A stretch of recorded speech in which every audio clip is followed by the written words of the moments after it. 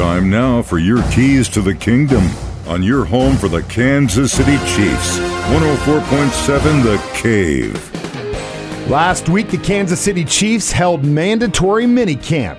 Here's what George Karlaftis had to say.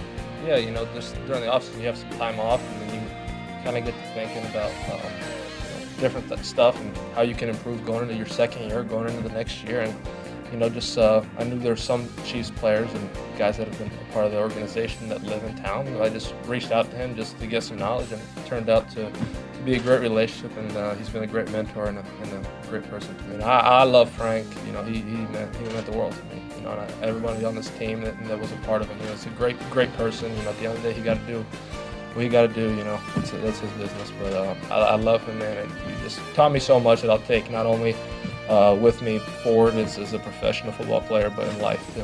Yeah, I think the general improvement's a big one. Really trying to focus on the little things. The mental aspect, the mental side of the game. You can never get too good at that. The details, the fundamentals, and really getting bigger, faster, stronger, and trying to hit it from every angle.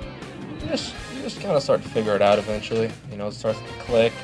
You have conversations, and it happens at a different time for everyone.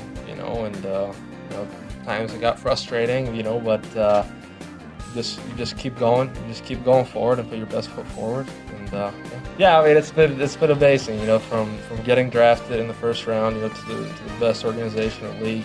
Just to going on having a pretty good rookie year, and then winning the Super Bowl, going to the White House, and everything that comes with that. It's been a blessing, man. I'm blessed, truly. What are your thoughts that you've seen so far, Peter? He's been great, man. He's been a little banged up, but he's a student of the game. He hasn't been on the field a whole lot just because of whatever. But he's been able to soak everything up.